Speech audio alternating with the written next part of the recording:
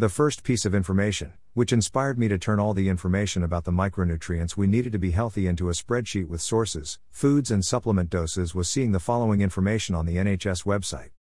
Quote, NHS website on vitamin D.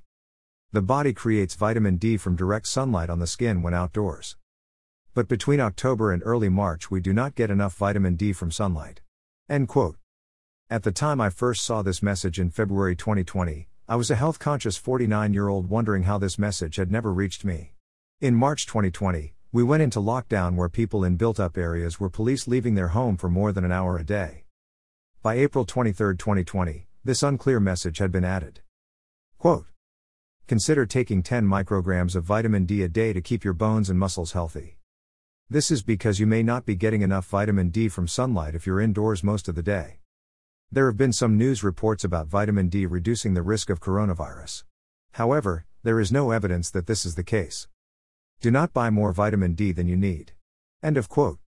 If people, particularly children under the age of 4, those with darker skins, people in care homes or unable to leave the house, or people who wear clothing covering all their skin, are deficient in vitamin D in March every year, why would this message be deflected during a pandemic? Like me, not many people had heard we didn't get enough vitamin D between September and March each year. Before 2020, there had been high-profile articles about vitamin D protecting us against respiratory viruses. On 15 February 2017, an article appeared in the Harvard Gazette.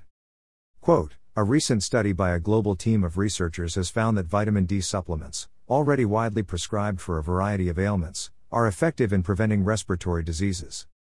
That is very clear indeed. Here is a quote from an article about a study, which was actually attacked and discredited during the pandemic. Is that in the best interests of the public? Quote, recent research trusted source discovered a correlation between vitamin D deficiency and a higher risk of COVID-19. Now, another new study has found the same, noting that more than 80% of people with COVID-19 didn't have adequate levels of the sunshine vitamin in their blood.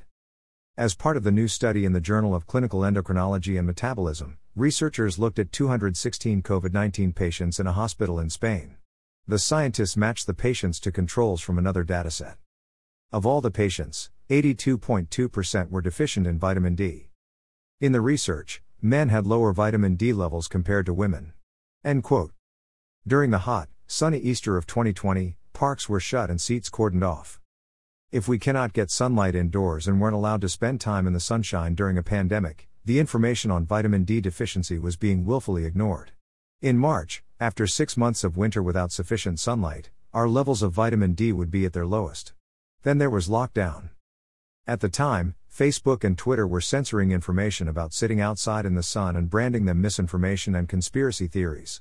Of all things, with articles clearly stating why vitamin D had been confirmed during global studies to protect us against respiratory diseases, to quote a Harvard Gazette article from 2017, why was ensuring we were not deficient in vitamin D not made a priority during the spread of a new respiratory virus? This is beyond weird. Totally incomprehensible. Personally, I find if I am outdoors in the sunshine, I have more energy and my mood is better. Generally, the United Kingdom has been associated with seasonal affective disorder, but has anyone looked at vitamin D deficiency as a cause? Surely, sending a clear message about vitamin D deficiency over the winter in the UK would ease strain on the NHS? What happened to prevention rather than cure? Without facts, which help people make informed choices, how are people supposed to take better responsibility for their health and take care of themselves? The burden on the NHS from treating preventable diseases, through better self-care, runs into billions of pounds each. In my view, a mild cold in a healthy person can still be lethal for someone who is sick. Surely, this has always been known? How a virus presents itself would depend on the health of the individual, surely. Isn't this why we keep people with colds away from those who are sick?